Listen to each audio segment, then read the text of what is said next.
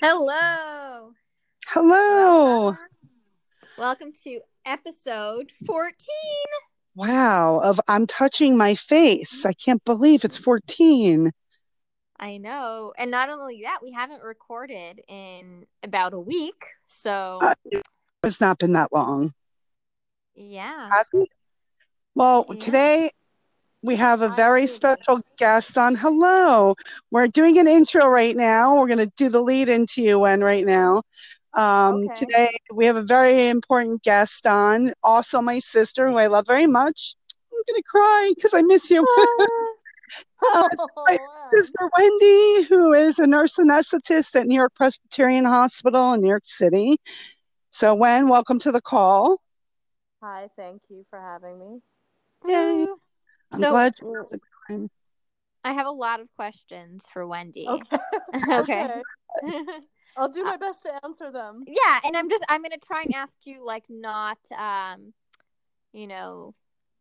like just your experience. So, Yeah. but anyway, how has it been the last for you with Corona? First of all, do you have a lot of Corona patients in your hospital? What's that like? Yeah, so our hospital, we are lucky because we are a pretty big hospital and definitely are very good in terms of equipment, like in terms of IV pumps, all that. I know a lot of other hospitals are transferring patients that are really overwhelmed to us. But it's been a shift. Every day is a new day. Like every day is so different from the last one.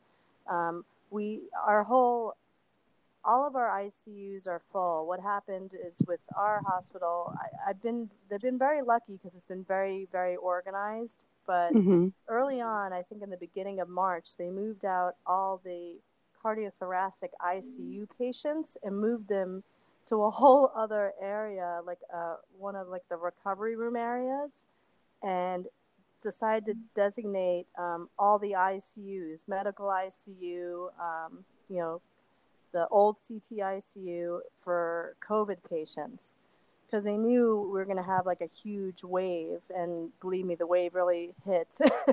I think it is actually calming down a little bit, but not really because now we're getting all these transfers for other hospitals that are smaller and, not able to handle this acuity. So our medical ICU, CTICU, literally every ICU is full. We had to rename and rebuild our recovery room, and it's now the RICU, the Recovery ICU, that has at least 50 patients.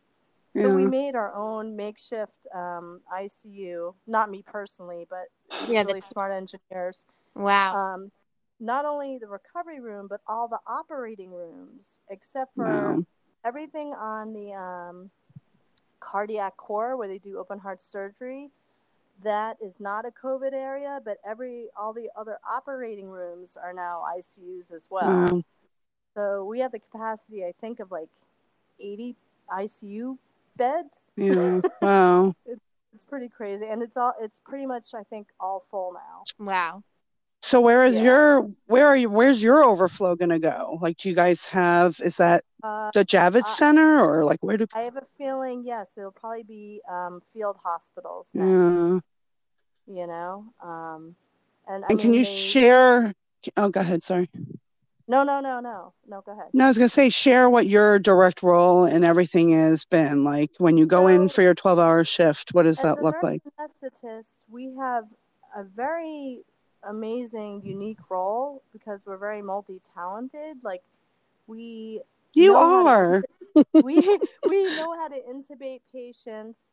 A lot of the ICU nurses are amazing and very talented, but they usually have respiratory therapy. And I want to give a huge shout out to the respiratory therapists who are doing amazing work. I mean, they have to learn like 5 or 6 different types of ventilators. Some of them are like this weird, like encyclopedia-sized book. It's like, they've had to adapt so fast and so far in a short amount of time, and they're stretched so thin. So they're sort of relieved that we have come on the scene as well, because first we were doing a respiratory therapy role, and they divide us up and we rotate, and we're on the intubating team. No one else is allowed to intubate the person if someone is getting more and more sick and they're anticipating that, you know, they're in distress and it is time to intubate them. Yeah. So only an anesthesiologist and us are the ones going in the room, you know, fully, you know, gowned up and ready to go. Wow. And you have enough protection, you're fully covered and yes, you know, when you're in the RICU, which is our recovery ICU, they are still trying to recommend you use your N95 mask sparingly. You know, you put another mask, a regular surgical mask, over it, and when you're it's called doffing, when you're taking off all, you know, your gown and your mask and your eyewear, you save the N95 if you can, because I mean I think they're just still holding on, because I don't know how long this is going to go on for. Like, you know, unfortunately, these really poor patients that make up of like 5% of the patients, I want to say, get this awful, you know, it attacks their immune system so badly, and it attacks their lungs, and it attaches to the receptors of their heart.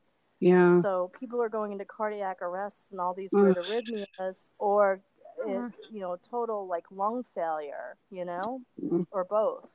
So wow, it's does the cascade happen pretty quickly? Like, I think everyone is different, but I think they're saying the average time from the onset of symptoms, like usually you have like a cough and a fever, but again, everyone's different. Right. But usually it's a cough and a fever, and then you start getting shortness of breath. That's a big cardinal sign that things that it was, you know, the virus is colonizing in your nasal passages and in your throat, but then now it has progressed to your lungs. So the best thing to do is, you know, if you are starting to feel short of breath, lie on your belly. When you go to sleep at night, they're saying you know, when you're in the hospital, they're trying to put these people on their belly and give them a little bit of oxygen, and are giving them other IV treatments to help. But they're really delaying the intubation bit because there's a really poor prognosis. I think 50% of our patients have been dying. When they're intubated, you mean? Yeah. That's I want to say it's wow. a rough number. It's like 50 to 70%. Right. I mean, we had a triathlete. We had like the whole range. It's not just like these elderly, frail people. Yeah. But they definitely seem to have they're like behind the 8 ball. Yeah. You know, I feel like they definitely are more susceptible. Yeah. What's the youngest patient you've seen that you've had to intubate? I want to say 21. Okay. Wow. Yeah. So, and, you know, I don't know. I mean, they have to do so much more research about this. My gut instinct is that I think there is a genetic component to this. Some people that have this, it's called an ACE2 receptor. One of the cardinal signs of this specific one is some people are losing their sense of smell. And you have a lot of ACE2 receptors in your nasal passages, and that's why you're losing your sense of smell, because the virus is attacking and attaching on to those receptors. So do you think the people who experience that symptom get it more severely, or they haven't made that link yet? No, it's just a sign that they definitely have the virus. They have it. In terms of who goes into what's called cytokine storm or goes into this awful spiral, it really has been so random. You know? That's Do you feel it's not just like immunocompromised. But have you noticed that it's more males than females on your end? Actually, yes. Yeah. You have? Okay. I think it's a little slanted more male. It's probably like 60-40. Yeah, because I've been seeing that too. And then I recently read something that a lot of the asymptomatics were female, which is also really interesting. information. Yeah, so I wonder if It's that's karma also... for the patriarchy. No. Oh. Right. Brother also is like such a feminist, this feminist I just put my virus. fist in the air, like, yeah. Oh, I'm like, women are just I would more not wish this- resilient. I We're, would not wish this you to know, anyone. And again, it's yeah, sneaky because you have to look at the ratios. I have to calm myself down when I go into the ICU because, I mean, our whole hospital is basically like one huge ICU of COVID. yeah, But crazy. But you have to look at it's 5%. I mean, New York is a huge place. There's right, so many, right, millions of people here, So you have to look at it in terms of proportions, but yeah. still, But it's like you have no you don't want idea to if you're in that 5%. Like you have no correct. idea. So No, that's why exactly. the social distancing is important. And Right.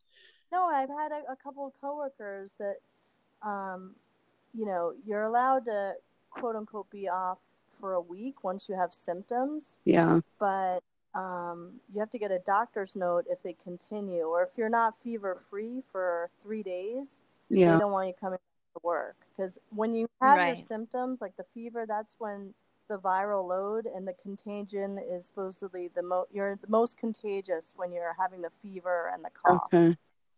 That's why they're saying stay home, especially if you have symptoms. Right. So what about when people are coming into the hospital, do they immediately check for fever? Like, do they check the staff every day for fever also? Only if you feel that you're having a fever, someone will come over with a thermometer and check you. And Okay. if you have But they're not fever, doing like if you have mass a fever fever checks. over 100, they send you home right away. Yeah. Yeah. But they're not doing like a mass check like through the door. No, kind of like no. I think they're trusting their staff to know. Yeah. Like I had a couple of coworkers who, are going through it now. And touch wood, no one has had a severe case, but a couple said it was pretty scary when it had hit their lungs pretty hard. Like one's an asthmatic and has been, she's been using her inhaler like there's no tomorrow. Like she said, the shortness of breath was so striking for her. You said you had an associate that you worked with, trained with, that was on a ventilator? No, she's still on the ventilator. Oh. It's been 2.5 weeks for her. Oh my Wow. gosh. Wow. So it's hard. It's really yeah. hard. I mean, part of it is, they're putting them on the ventilator to I guess rest their lungs. There's like a little Right. rest phase, and then they try, depending on what your it's called a blood gas. You check the blood and see how much oxygen is in your arterial system, and it's really low, you're not ready, Wait, so what SAT level is the cutoff for like taking someone off the ventilator? It's not just your oxygen saturation level. Okay. It's actually the oxygenation in your blood that Okay.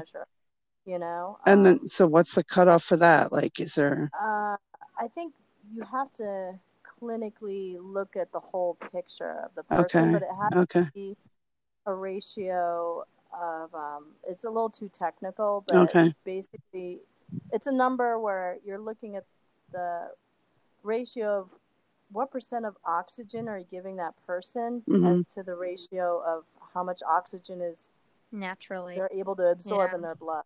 So it has to be above 2 to 1. So let's say I have someone on the ventilator with an oxygen of 50%. You want the blood oxygenation to be at least over 100. Okay. Like 2 times. If it's not, it means the lungs are not ready. Like they're not going to fly. Okay. Has there been anything that you've seen lately through all this personally of something that was inspiring or just like blew you away? Oh God. Other than you and all of your coworkers. Yeah, which is a lot. We're inspired by you, but what are you inspired by? I will mention that because with this makeshift recovery room, we've had some ICU nurses float, and they've been training. I mean, some of these people that the CRNAs, the nurse anesthetists, were pretty good about handling ICU cases too. Okay. But I have to give a big shout out to the recovery room nurses, Yeah. especially the ambulatory recovery room nurses that haven't seen a sick patient maybe even ever.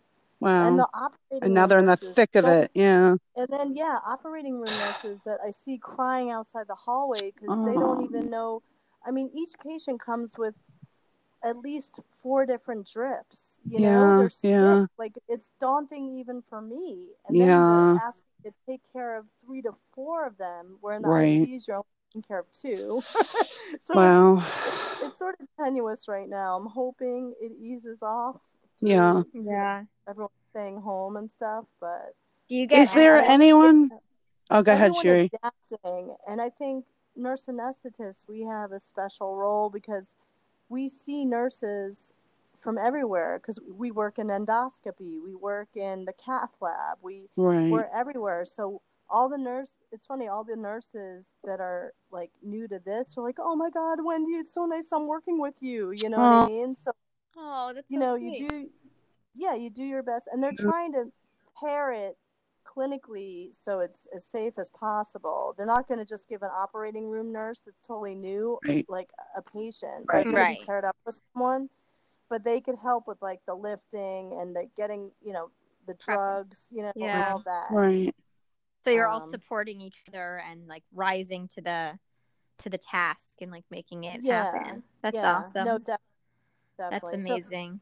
I mean, I don't want to depress you. I've had no luck with my patients. I haven't lost anyone yet, which is good. Yeah. That's a good thing. But I haven't. I They're think all actually, finally, what happened was we were able to extubate someone and not reintubate them. Wow. That was a good. Okay. Because there's been a lot of those lately Take the too in our win. hospital. Yeah. Like you think they're ready, they look strong enough, they look ready, and then a couple hours later they're short of breath and they look like they're dry drowning. Oh, We that have to term.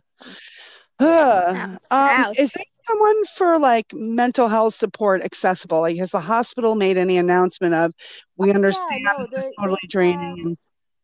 they have a website or something or outreach All that you right. can go to. I think some People people utilizing it or no? no, I think so. I All think right. so. All right. It's just hard because you're inundated with this and you don't Right. have time. Like you're just so tired after your shift, you just want to Yeah. No, I collapse. know. I know. Right. Like I mean, I have a 13-hour shift. I maybe take a 15-minute break to eat and like 2 minutes to pee. That's it. wow. Wow. Because you're so busy. Everyone's desatting at the same time. Everyone's like doing weird arrhythmias and it's like nonstop. Yeah, You're like you don't have those. time to get to be in your head about it. But Right. You're just it might like, hit later, when yeah. there is a slowdown and suddenly people are like, "Oh my gosh, I can't believe we just went through this." Right. And No, and I think some of these patients are stabilizing or Very whatnot. good. I feel like it goes in 2 paths. Like the longer you're intubated, either people are getting better or people getting a lot worse. Yeah. Yeah. So, All right, wait, so we're up to 3 go questions. for it. We're top to 3 questions. Yes, go for So it. we kind of already touched on like mood, physically, mentally. So we already touched on that. Yeah, Kind of gave us. You're like, healthcare. I think healthcare workers, as much as I appreciate the thank yous, me personally, I find it very trite. I feel like it's like when you're saying thank you to the military, and it's like, yes, it's our job, but I don't know. Maybe it's just me. Like when they're like, "Thank you for your service," and it's like, I just wish we had more fucking nurses. Like, it's almost like, you know, um, I guess I appreciate the thanks, but it feels almost to me a little empty. oh, You know what I mean by that? Like, yeah, you're getting thrown into the lion's den, and people are complaining about being bored on their fucking couch, and I want to like slap them. Because you're like, I'm not bored at all. You're like, I only had 15 minutes today. It's like I am risking my life to right. save yours. You know, I am separated from my family right now. Yeah. with a 2 and a 5-year-old that I miss dearly. Oh, Owen. I can't imagine. I'm like, sorry. Yeah, so can everyone just stay the fuck home and stop fucking around? Because it's not fair to like people like you and everyone else. Yeah, because Wendy wants everyone to be healthy and she wants to hang out with her kids again. Yeah, exactly. And she would like to take more than 15 minutes to eat lunch and 1 minute to pee on the shift. Right? No, oh my but god. it's like thank you for like a military person for going into a minefield. Right. Oh For god. a needless war. You know, this war is definitely not a needless war, but no, it is something where it's like you're going into battle, you're risking your life, you're putting in the time. And I think part of the thank yous is because there is some sort of guilt. And I don't know, for me, especially in the beginning, I was like, I have nothing to contribute. Like, I don't have you know, do by honestly taking it seriously and educating other people. And listen, I know it's hard to curb your routine. I know it's hard that, you know, if schools are shutting down, you know, to be in a, you know, in the house or in a small apartment with your kids, you know, it's all very hard. I think everyone, you know, I'm not going to minimize, everyone's struggling in some way, you know, but you have to look at it as that you are responsible for society, and you have to be a little caring of other people and yourselves, because believe me, you do not want to be in this hospital right now, like this, the 5%. You just don't. No. You know, and you don't want to get others sick without even knowing it, you know, because 25% of the population is going around asymptomatic. And that's actually my biggest fear. And Emily and I were talking about that the other day. Like, to me, that's the biggest concern. Because if you know you have it, you can take the precaution, right? If you don't know you have it, you're just being reckless. You know, I mean, but that's the point of staying at home, whether you have it or not. That's the exact point of staying at home. But I'm thinking also, right, and I know that will be the case for a while, but long term, I think once we will have to test the majority of the population to get it under control. Right. No, exactly. And just to see, where people are, like who has antibodies and who doesn't, you know? Yeah. So eventually that has to catch up, you know? I mean, in terms of a, what is it? A vaccine, that's going to be, definitely at least another year. Yeah. But in the meantime, it helps to know if maybe, quote unquote, you're immune. Yeah. But this virus is so crazy. It's like a perfect deadly, you know, virus, you know? Wait, so they've already identified the antibodies so they can test you and know, like, if you've had it, if you've recovered? I know our hospital was working on that, and I think they are going to give it to healthcare workers, but I don't know the timeline on this. Okay. You know? And I know there's all these research studies of, like, volunteers going in. Yeah. You know, not just ones that are symptomatic, but the asymptomatic ones. Yeah. So they're just, you know, trying to test everyone, but it's all about money and funding and creating the actual test. Like everyone's still trying to figure all this stuff out. Yeah. Oh, I'm sure. And there's a lot of different tests going on, you know, around the world. And I am hopeful that we'll have answers in the next few months. And of course, as time goes by, we'll have even more answers and more information. But just to backpedal, I sounded sort of angry when I was like, "Don't thank me." Right. No, I know what you meant, though. I know what you meant. You know what helps? Check in on the person. Don't give false fucking words of thank you. Say, "How can I help you? Yeah. Is there anything I can do?" That's I think a much more helpful phrase. Yeah. You know, like, you Yeah. know, because whatever it is, even if you send them a care package or whatever it is, you know, like, just to mentally check in on them. They might not want to talk about their day and relive it, but but just to check in with people, you know, or just send a funny text. I've been loving it. People have been saying like the funniest things, and it just gets my, you know, it slaps me out of this perspective, you know, of right. I'm there. I have been very grateful. the people who are meme creators, because the memes like have also been keeping me going, you know, and like you don't really want to, like, none of this is really funny, right? But no, but to you have have to some laugh. kind You have of to laugh, otherwise you're gonna cry a lot. right, like to just the ridiculous things people have been doing on this like TikTok app, right? Which I'm not on, but people repost it on Instagram, or like the creativity that has come up in like within neighborhoods. Like in my sister's neighborhood, everyone did like chalk drawings on their driveways, and they assign different letters of the alphabet to different houses. So if like people are walking in the neighborhood, they can like have some kind of, you know, letter search, letter hunt, whatever, with their kids. You know, so there is like these interesting things and beautiful things that are coming out of it, and that it's good to also recognize them, because you could drown in like the misery and the news and the negativity, and we need. And I really recommend, it's hard in this day and age, try and shut some of that off. That'd be my biggest thing. Like, don't watch the TV all the time. Don't get consumed by the numbers. Like, you don't want to get the coronavirus consuming your headspace. It's like a bad relationship. Like, you need to take a break from the bad girlfriend or boyfriend. Yeah, you don't want to be like an addict to the... Yes. Well, because it's very hard.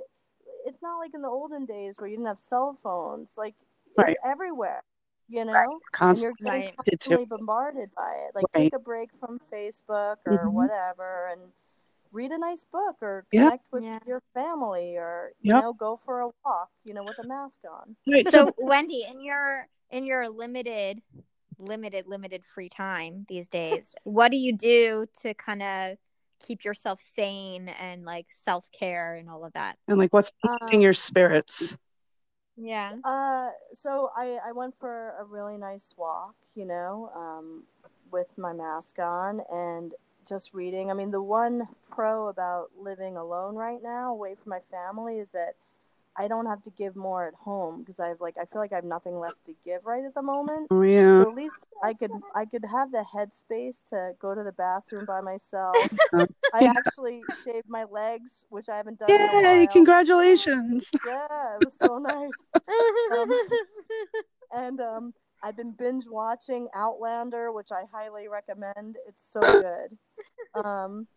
You know, so good. All right. Doing things to treat yourself, you know what I mean? And again, just slow down, and doing like deep breathing exercises, you know, just take a deep breath or stretch.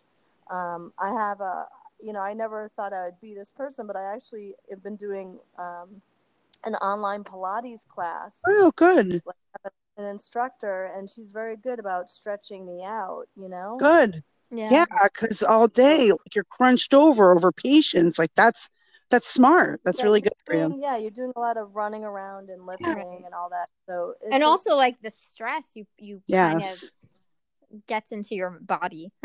Yeah, and I've been flip-flopping. I've been doing a week of nights, a week of days, a week of nights, a week of days. Wow. Sort of all over the place, you know?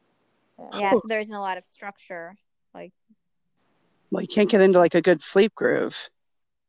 Yeah, although, I mean, I'm lucky. I'm definitely a more deep sleeper. But that's the other thing. It's not interrupted sleep. Where if I was at home, either the cat would be dancing on my head, or like, you know, my 2-year-old would be like, "Mommy, Mama, Mommy, Mama," She's so like cute. at 1 a.m.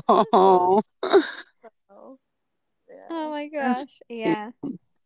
All right, Wen, thank you so much for all the insights and the first-hand view from inside the hospital walls. Because out here, I mean, I'm still seeing things on nextdoor.com, that like community website of people calling people insane and overreacting, and I'm like, what? Know what I have to say. And if anyone, you know, knows Kubler-Ross, the stages of dying, I think as each state's numbers, when they're low, people are in denial. They're like, oh, whatever, it's not going to happen here. And then as the numbers start creeping up and the legislature starts shutting things down, then it becomes quote unquote more real, but it depends on your leadership. But I think we need to learn. We should have been watching this, like with China and Italy. Like, our president totally dropped the ball. This all should have been in January. We should have all been prepped for this, and we wouldn't be in the situation we are now. So at least learn from other states, because there's a lag time. Like I used to work at Dartmouth Hitchcock in New Hampshire, and they're saying their peak's going to come in mid-May. So they're learning and cross-training their staff and doing everything now, and shutting things down now. And it's, again, it's not fun, and it's not great when people have to, are unemployed and their small businesses are, struggling. But learn from the hot mess and don't wait to hit the wall. Avoid and do it better. Exactly. So I did, because I've been reading a lot of like articles in between my serial killer documentaries that I watch, and Friends, of course. But in an article I read, it was that there might not be a vaccination till 2022, and we might have to go back and forth in waves of like, okay, now. Yeah. Okay. So like, who knows? October, we're home. December, we're out. January, we're home. Like, and fall will be, because that's when all the coronaviruses hit. That's when all the season. Yeah. But this is so the there flu. are going to be I think people have to a realize lot of this is not the flu. It's at least 10 times more potent and a hell of a lot more contagious than the flu. Yeah. Like, I hate when people, it is a coronavirus, but this thing has like a fucking sledgehammer. Wow. Yeah. All right. Get it? Thank you for all. Does everyone get it now? Thanks for. I'm sorry. I don't think I was very uplifting. I'm sorry. No, you know what? No, this was a very fact-based, like, inside view, and we mix it up. So not everything. And I think it was a really good podcast. But I think also just do your best, even with the social isolation. Don't try not. Reach out for people to stay buoyant. You know what I mean? I think don't lose your humanity in all this, and try and stay safe. Like, take care of yourself and take care of others. And everyone has that capacity, not just in the hospital. That's lovely. So reach out to others, and you know what I mean? Yeah. Like, if you see someone, that is struggling a little bit, try and help them somehow. Right. Yeah. By the way, Wendy, I wanted to just tell you, your voice is very soothing. Oh, thank you. I don't know if other people have said that to you, but it's my anesthesia voice. Maybe, yeah. I've like never met you, and I just feel 10. like I just like you've told us stuff that might be difficult, but you've just delivered presented nicely. It very calm. It's funny, in the way beginning, patients, some people are like, oh, I'm so disconcerted by all the garb, but then they look into your eyes and they hear your voice, and I think it makes a huge difference. You know what I mean? That's right. They can only see your eyes and hear your voice. Yeah. Otherwise, you're just like a big white marshmallow. Yeah. Oh, Wendy Radke's so proud of you. That was one of our nursing professors. And I'm so proud of you. And thank you so much. You made me cry. I'm going out weeping. So thanks a lot. This was my gosh. Episode 40. I guess we'll just tell everyone to everybody stay healthy. Yeah. Wash your hands. Yeah, wash your hands. Use common sense. And don't touch your face. Yeah. Oh, another good thing. You went. I don't know if this is fact or not, but I used to wear contacts, but now I just wear my glasses. I'm so scared of putting my contacts in. Smart. So I wash my glasses or alcohol wipe them at least, once a day. There you go. So that's your walk away health tip of the day. That's a really good tip. No, my friend did send me an article about that, because I also haven't been wearing contacts very much at all. Yeah. Which I think is probably just good for me anyway to take a break. Yeah. But because if I go to touch, any science behind this, but I was like, well, it's a mucus membrane. Yes. I'm not gonna be fishing it. Yeah, my fingers.